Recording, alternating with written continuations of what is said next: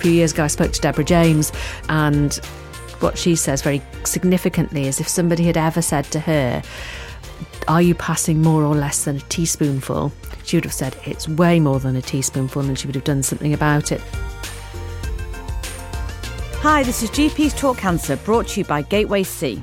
I'm Dr. Rebecca Leon, and joining me through this podcast is Dr. Sarah Taylor. We are both practicing GPs and GP leads for Gateway C. We're both passionate about diagnosing cancer early. And in this podcast, we want to share our clinical experiences with you so you can make better, faster and more confident cancer diagnosis in primary care. So there's some official stuff to make you aware of. We know this podcast might be of interest to anybody, but it is really aimed at primary care health professionals. And although all patient cases are based on real stories from our clinical practice as GPs, they are fully anonymised with no identifiable patient data. Gateway C is funded by the NHS and is part of the Christie NHS Foundation Trust.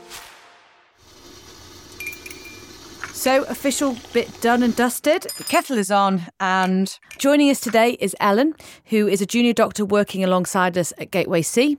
She is joining us from rainy Scotland, is that right? How are you doing today? I'm good, thank you. Yep, definitely still raining here, but I'm good, thank you very much. Good, lovely to have you. And have you got yourself a drink? I do, yeah. I'm drinking Pepsi Max, which I'm mildly embarrassed about, as I feel it's a bit of a childish drink. That's absolutely fine. And Sarah, how are things with you? How was your morning so far? It's good. The traffic was bad, parking was easy, and I remembered my coffee this time, so it's all good. Excellent. And big question, have your cases arrived? I think it's now on its way from Heathrow to Manchester. Okay. Hasn't quite made it home, but, that's progress. Okay. For listeners out there, Sarah was on holiday last week and cases are still at that said destination. Okay, so today we're talking about lower GI cancer or colorectal cancer and some interesting statistics regarding this particular cancer. It is the fourth most common cancer, with over 45% of cancer diagnosis in patients over the age of 75.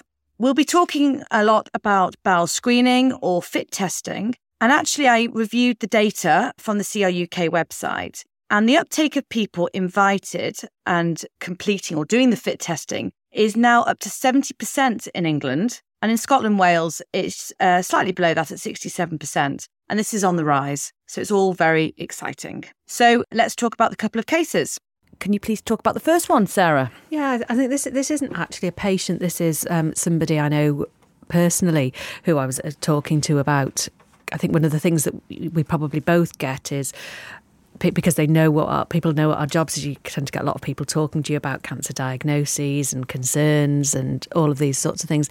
And this was somebody I know who's a man in his early 40s who had some fairly vague symptoms. I think it was rectal bleeding that he had initially. Went to see the GP. GP was quite reassuring. I don't honestly know whether or not he was examined, but he was told that he had hemorrhoids, and he felt massively reassured. And as far as I know, there was no clear safety netting. There may have been some safety netting, but it wasn't absolutely clear.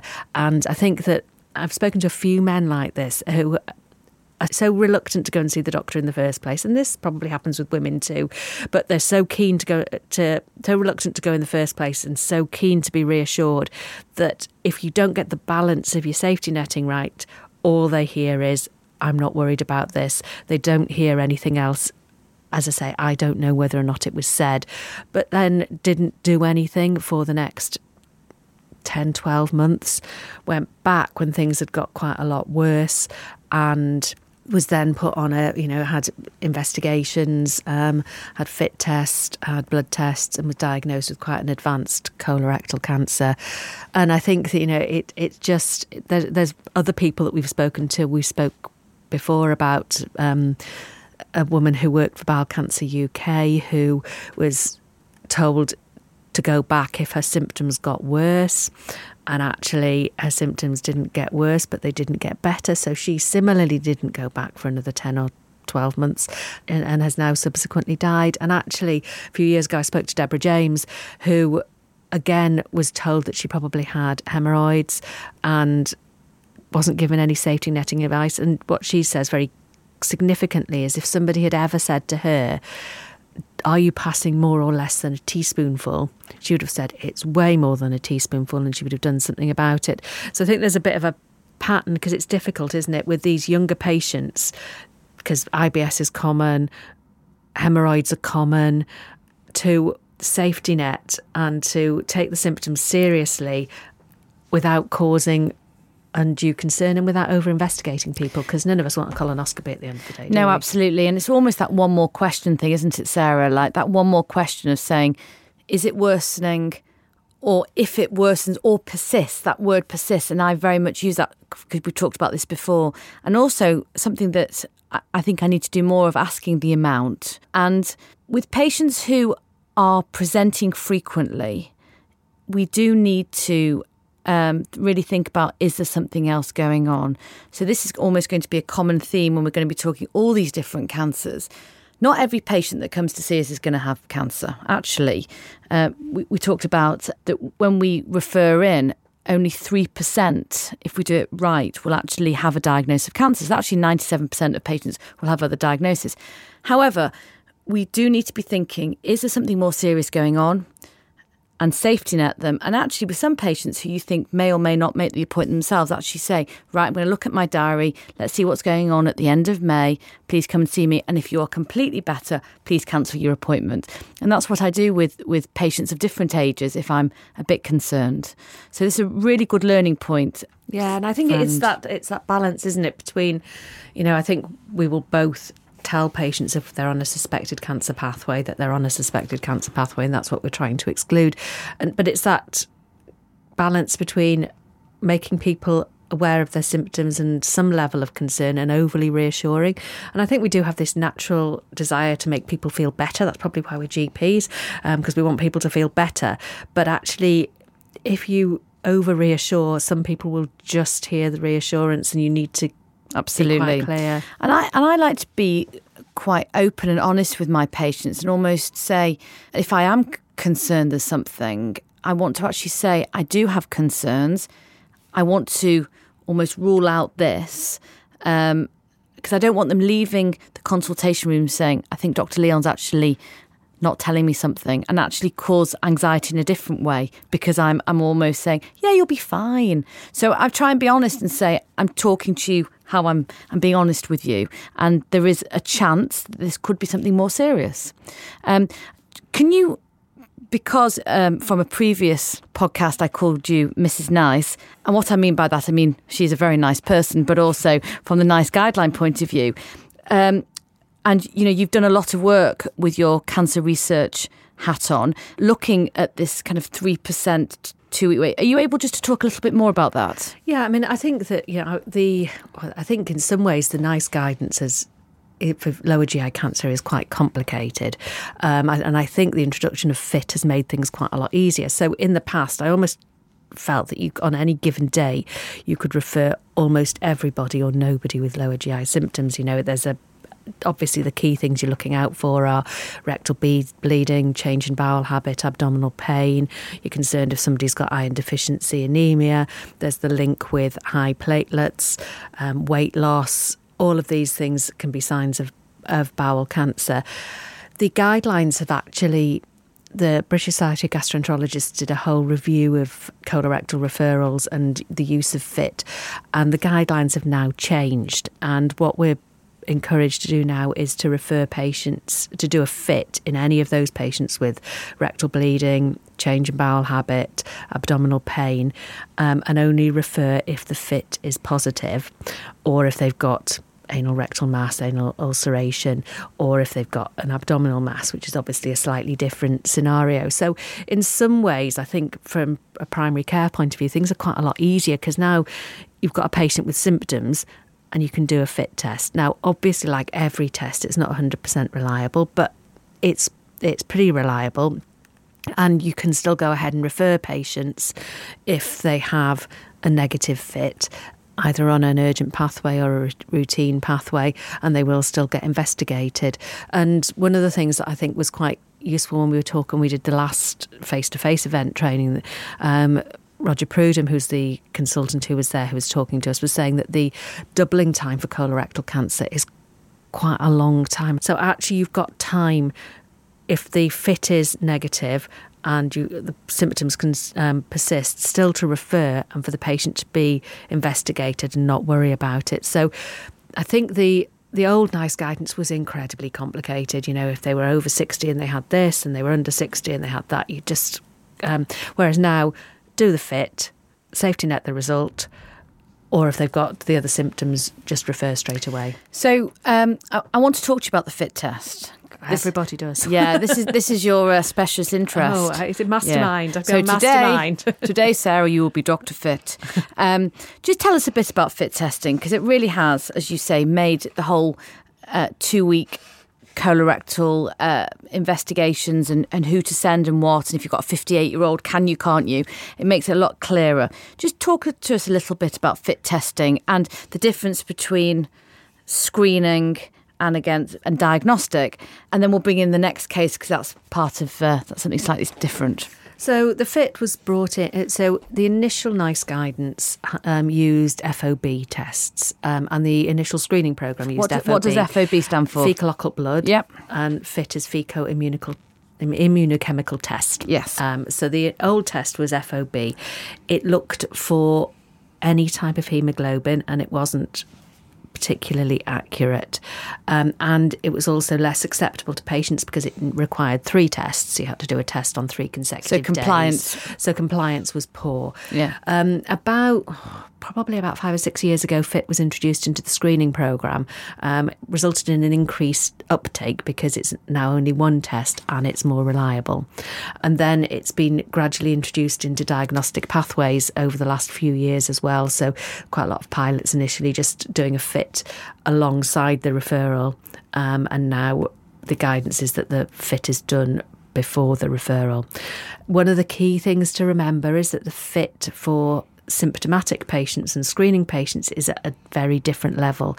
So for symptomatic patients, you're looking for a FIT greater than 10.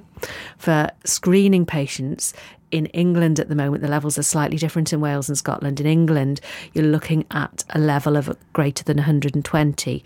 So your screening patient might have a level of 115 and it will come back as negative for screening, but they would obviously be well into the positive symptomatic. So it's like all screening, it's a screening procedure and it shouldn't be used if you've got a symptomatic patient. That's really interesting. So actually, if I bring in case 2, because this is one of mine, a 66-year-old gentleman who'd actually came in with new onset rectal bleeding, but came in, don't worry doc, I've had a bowel screening kind of 10 weeks ago and it all came back clear. So I'm not worried about that it's anything serious, but I've got rectal bleeding. I've never suffered from hemorrhoids. So, and then actually, because of the learning, the teaching that I've had regarding the different FIT levels from screening and diagnostic, I realised that actually he could still have something. And so I repeated the FIT test from a non-screening point of view, and he came back positive and went on to have a colonoscopy and has bowel cancer. So this is a really interesting thing, that actually just because somebody's had bowel screening, don't think, well, they can't have, and then they present with symptoms. You need to potentially repeat the FIT. Absolutely, yes. It's at a different level.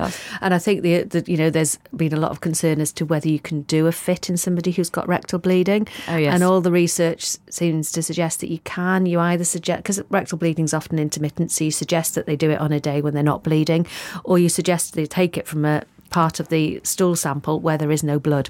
And the other thing that I think is really important that we remember, that the FIT is part of the referral guidance, but actually anal rectal mass and anal ulceration and abdominal mass are also part of it.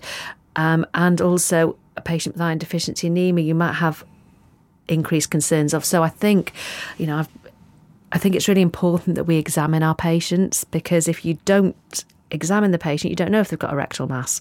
And if you don't do the blood tests, you don't know if they're iron deficient. So I think the whole assessment of these patients with rectal bleeding, with new onset abdominal, changing bowel habit, and that can be either not just looser bowel habit, but becoming more constipated.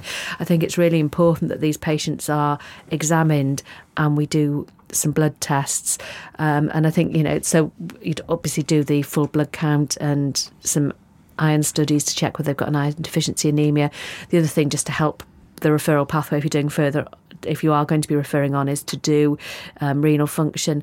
They don't necessarily need it for CT now, but they do need it if they're going to go ahead and do a colonoscopy. So just on a sort of practical basis, you might as well do it all at once. And we all work in different areas, but my lower GI 2-week wait actually will say, have you examined the patient? Yes or no? If not, why? Have you done a PR? Have you done an abdominal examination, the findings of that? So just to bring Ellen in, were you aware that there were different, I suppose, ranges when it came to fit testing with screening and diagnostic? I was aware from having worked with Gateway C, but I would imagine a lot of my colleagues wouldn't necessarily be aware of that. And I think what I was thinking when you were talking about it is I do wonder if there would be patients for whom they might not know themselves. They might have symptoms, do the screening, and it comes back negative, and they never tell a GP they've got symptoms because they themselves also think, oh, well, that's that, fine, we've rolled that out. So yeah, it's worth something that I think patients should know as well, that even if they've got a negative fit, if they have symptoms, they need to see their GP about that as well. I think that's that is part of the bowel screening stuff, is that information is shared with patients. I think also when we organise a fit test, actually the lab sends it directly to the patient. That's how it works in our area. Not in ours. So what that means is that we're actually not giving the pot. We put the form into the lab box that gets picked up every day. It goes to the lab and then they send it directly to the patient and then they send it back to the lab. I think the worry that we have, because it's actually our responsibility as clinicians if we organise the test, if it's not done. So there also might need to be, particularly if you are concerned about compliance, that maybe a bit of a diary entry or something to actually almost check up that this patient has actually done the test. If they don't do it and there's something further down the line, you could potentially be blamed, couldn't you? Yeah, I think I think practices have had, over the last few years, have got really good systems in place now to track 2-week waits and make sure that patients go on 2-week waits. And actually, you're right, the fit is now replacing that 2-week wait. So actually, you need to treat it in the same way and make sure the patient has returned the test and B, somebody's acted on the result. We use a safety netting template, and one of our admin staff then does a weekly search and will notify the doctor if the sample has not been returned. One of the issues, and I don't know whether this is a countrywide issue, but it's something worth checking for everybody, is that if you request via an automated system, I know in Greater Manchester people use ICE and TQuest, the request isn't coded, so you can't search for the request. You can only search on the result. So if you want to actually search for it, you have to put a separate code in to say that you've requested the fit test, which I think is a sort of logistical thing. I told you I spend too much time of my life thinking about fit, but actually it's a really important thing that you can't just go in and search how many fits you've done.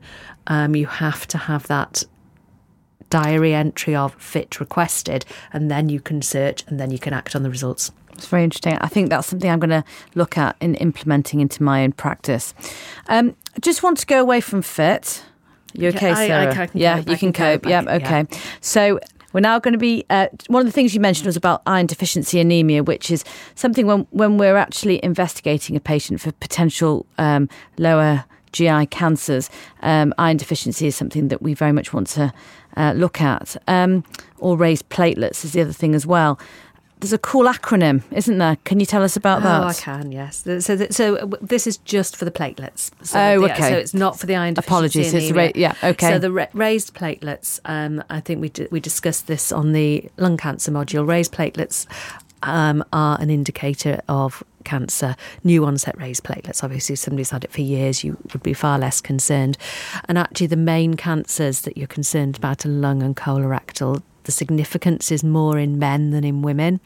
But LEGO-C is the acronym for what cancers you would be concerned about, and it's lung. So L is lung.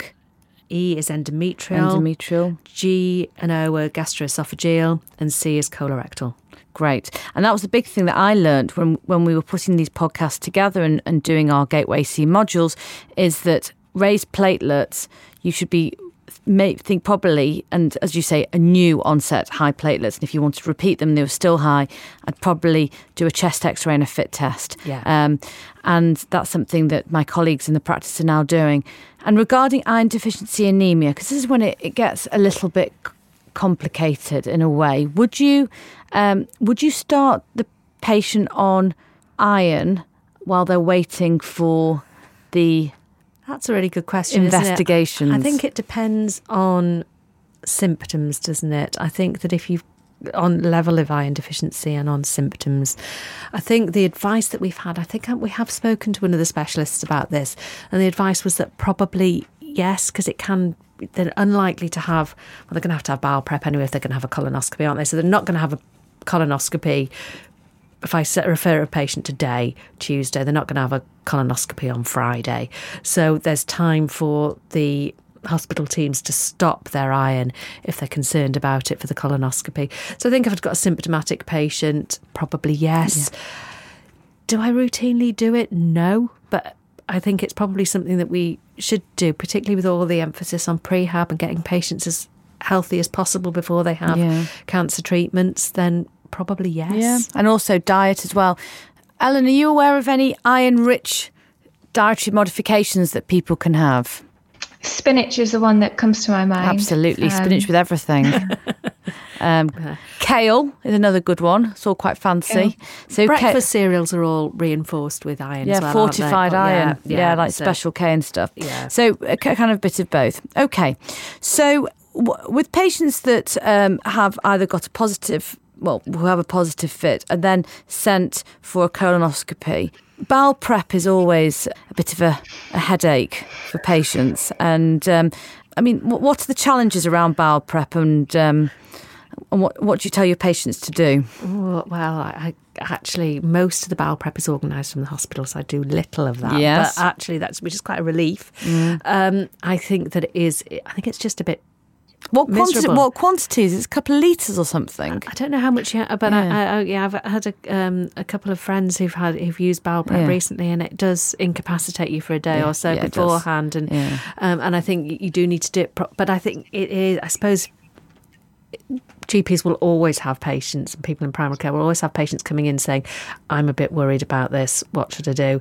I suppose the advice would always be just to do it as well as you possibly can, because actually, a colonoscopy is a bit grim, isn't it? And actually having a failed colonoscopy is really not what you want. So I suppose it's just complying with the regime, whichever one they use. And I suspect different hospitals use different regimes of bowel prep, and probably accepting that the day before you're not going very far from your toilet. Absolutely. And it's quite trendy these days for people to have colonic irrigations as well. So people choose to have that as a bit of a... so it's almost a way just to clear yourself out. But you're absolutely right. A colonoscopy, patients often dread. So it would be a shame for them to psych themselves up for that and actually have a failed one. Just going back to the patient we discussed earlier, which I know is you didn't see from you gave advice because you know the person. I mean, incidence of bowel cancer in younger patients is on the rise, and it's been highlighted because of Bowel Babe, because of Deborah James and what she went through. And I mean, regarding bowel cancer in younger patients, what kind of numbers are we talking?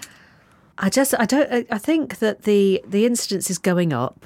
And in 20 to 29-year-olds, there's been nearly an 8% increase over the last few years, which is quite significant. I think it probably, there's a variety of things that makes you think about then. I don't know how much of that is dietary related. It might be. Don't know how much of it is genetic, and we've talked previously about the importance of asking about a family history. And I think, there are quite a lot of links between familial family history links with bowel cancer. So I think probably for us to start asking more routinely in anybody with new onset bowel symptoms, whatever age, whether they do have any family history. I think that's really probably quite important. And I think it's quite a difficult one, isn't it? It's really difficult. And I think it's just opening your mind to potential diagnoses when you see a patient that something isn't quite right. And I think we talked about this off mic earlier with Ellen and Sarah about that the screening age is actually coming down. Ellen, I mean, regarding the screening age, what is it currently? So currently it's 60 to 74 years, and that's every 2 years they'll get a kit. But the programme is expanding to include people 50 to 59 years old. But this is apparently happening gradually. The expansion is happening gradually over the 4 years and started in April 2021. So I think it'll be a bit of time before nationwide all 50-year-olds and up are included. But yeah, in some areas, yeah. So 50 and above. 50. Yeah, and that was very much what Deborah James, it's kind of Never Too Young campaign. Although, Deborah and the patient we're talking about were under 50. Were well under 50 and would not have been screened. But actually, they were all... Deborah was before FIT was being widely used. The patient that we spoke to at Bowel Cancer UK was similarly before FIT was widely used. Actually, if you've got somebody, back to what Richard Rupert said to us, if you've got a sort of 3 strikes and you're in policy, so if the same patient comes back to you 3 times with symptoms that you can't explain and you haven't got a really good explanation for, and I think that hemorrhoids, that aren't really obvious, or IBS, and possibly not a good symptom for somebody coming back 3 times, you should think about doing a FIT test, because it is so much easier. It isn't like you've got to think, am I going to send a 2-week wait referral? Have I got to put that patient through all that anxiety? What will they think? I've gone past worrying about what people think about my referrals. If I think I need to refer somebody, I refer them. But, all that sort of thing. It's not such a big thing just to say, do this FIT test. Absolutely. It's a good and easy test, and that's when investigations are at their best, because they're easy to be organised, they're easy to be done by the patient, and now that they just need 1 sample rather than 3 like the FOB, so compliance is better. And I understand the reason why they want a FIT test alongside a potential 2-week wait is because then they can triage which ones need to be done sooner. Is that correct as well? Yeah. So the higher the FIT test results. Just wanted to mention just one other thing was about family history and something that we're both wanting to improve in our consultation skills. There is a genetic link with certain kind of genetic syndromes. Lynch is the one that I think about. Familial adiposis poli is the one that we all HMPCC. From medical school, remember that. Yeah. But I don't ever remember hearing about Lynch at medical school. I don't know that they probably hadn't found it when I was at medical school. No. So Lynch, there's a connection, and again, Ellen, there's a connection, I think, with it's endometrial cancer. Got it here. Okay. Yeah, it is. Lynch syndrome increases the risk of developing colon cancer, endometrial cancer, ovarian cancer, as well as brain tumours, and is something to consider in anyone presenting under the age of 50 or with a family history of multiple cancers at young age. I think it just highlights, doesn't it, the importance of asking, because I think that if we've got patients who had family members who were diagnosed with bowel cancer 20, 30 years ago, the samples won't have been tested for Lynch. They probably don't know about it. They won't know that there's a possibility of Lynch or any other syndromes or genetic problems within the family. So the likelihood is that if you don't ask, they won't volunteer it because they won't have thought about it. So whereas actually if you speak to somebody and they've got bowel and they just say, well, yeah, my uncle did die when he was 42 of bowel cancer, then you start to think, yeah. So it's that extra question of asking. Yeah. Okay. So I think what we've learned from these particular cases is FIT testing is a new investigation in primary care that we can use, and it's effective, and the difference between somebody presenting with symptoms versus screening and the ranges, that's something we've got to take into account. The other thing I also wanted to mention was the importance of family history, and that the incidence of bowel cancer, unfortunately, is rising in younger patients. Always safety net. If you're concerned, get them back, re-examine and refer if necessary. I think the other thing is we just need to share all of the ways in which FIT tests can be rejected. Fun facts. There are plenty. Some of them are our fault. So sometimes but patients are given the wrong bottle. They are quite specific bottles. They'll be different in different areas, but they are quite specific. They're not the same as the ones that are sent for culture in patients with diarrhoea. So you need to get the right one. I label all my patient samples for them because I'm a bit of a control freak and I just feel better having actually labelled it myself, and then I know the sticker is put on in the right way. But there are, and I give quite specific information and details about how to collect the sample. Tell me how you collect the sample. We've had a discussion as to whether or not meat containers or mushroom containers are best, but any sort of container like that, you can put some toilet paper in, poo into the receptacle, and then use the stick within the sample to collect it. Now, there are lots of rejected samples. I think the number of rejected samples is up to about 10%. Wow. Which is quite high. And reasons for this are partly because patients overfill the sample. One of the consultants recently was saying that patients use the wrong end of the sample, which is wrong end of the sample stick. Yeah, it's a little stick. It's sort of very difficult to understand quite how that can happen, but it does. So I think it's really important. There's quite a lot of. Certainly Bowel Cancer UK, Cancer Research UK have produced quite a lot of leaflets to help patients do that. There are texts that you can send with leaflets attached to encourage patients to do it.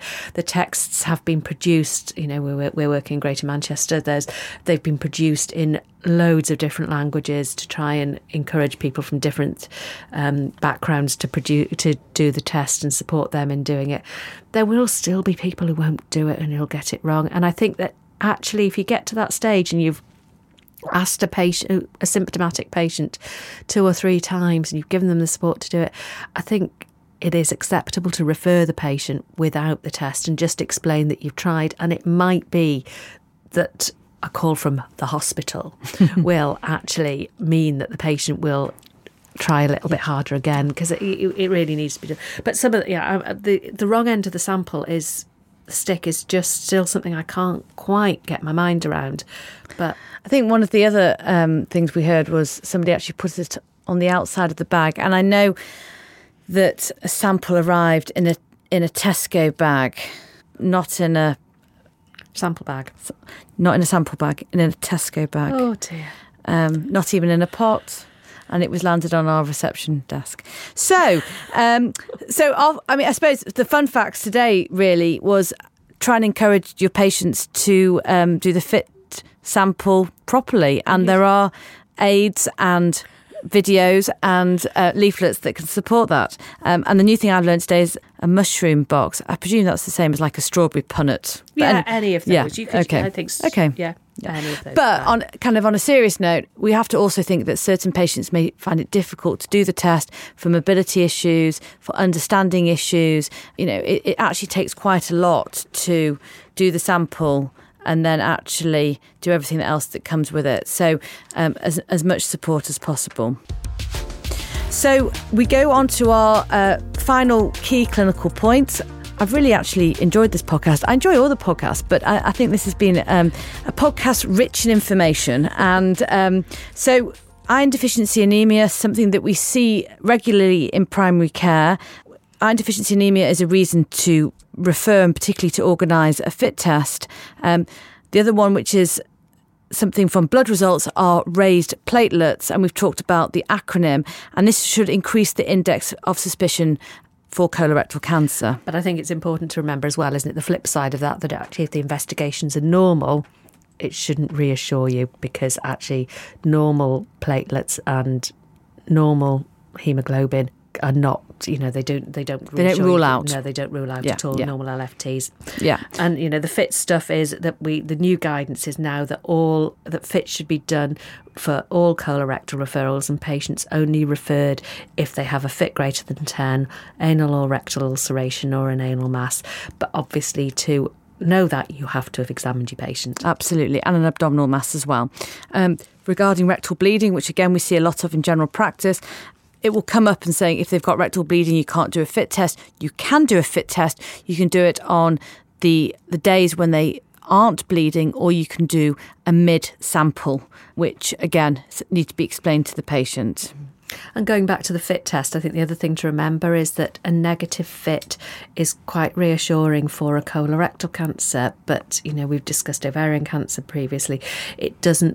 That can also cause abdominal pain, altered bowel habit.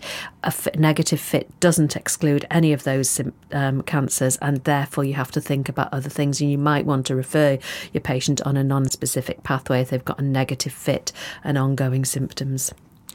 So any negative test, but you still are concerned, keep digging, keep looking for a possible reason for this. It's not just a reason to say, you haven't got bowel cancer, thank you very much, goodbye. And finally, communication, essential. Don't over-reassure, don't under-reassure, and take a family history, because we're seeing more and more that actually family history is key, and ask the question and learn how to do a good pedigree diagram as well. So that is for today. Thank you to both Sarah and Ellen. And thank you for listening today to this podcast from Gateway C. Alongside this podcast, we have a free colorectal module, which is available on the Gateway C website for healthcare professionals. All our references to the studies and guidelines we've discussed will be in our show notes. And we really look forward to seeing you next time on our next podcast on non-specific symptoms. And thank you to Ellen McPherson for joining us today from Scotland, and our producers, Louise Harbord from Gateway C and Joe Newshome from Rethink Audio. Before we go, I wanted to just clear up and discuss the positive predictive value, which is something that we touch on in a few of the episodes. The positive predictive value was used to determine the threshold to encourage clinicians to refer on for a suspected cancer pathway or for urgent tests. And this was agreed at 3%. For more information, we have attached the link via the show notes, and this is through the NICE guidelines. And I would encourage all listeners to have a look at this and understand this in more detail. And we'd love it if you share this podcast with your friends or colleagues. It really helps spread the word. Bye-bye.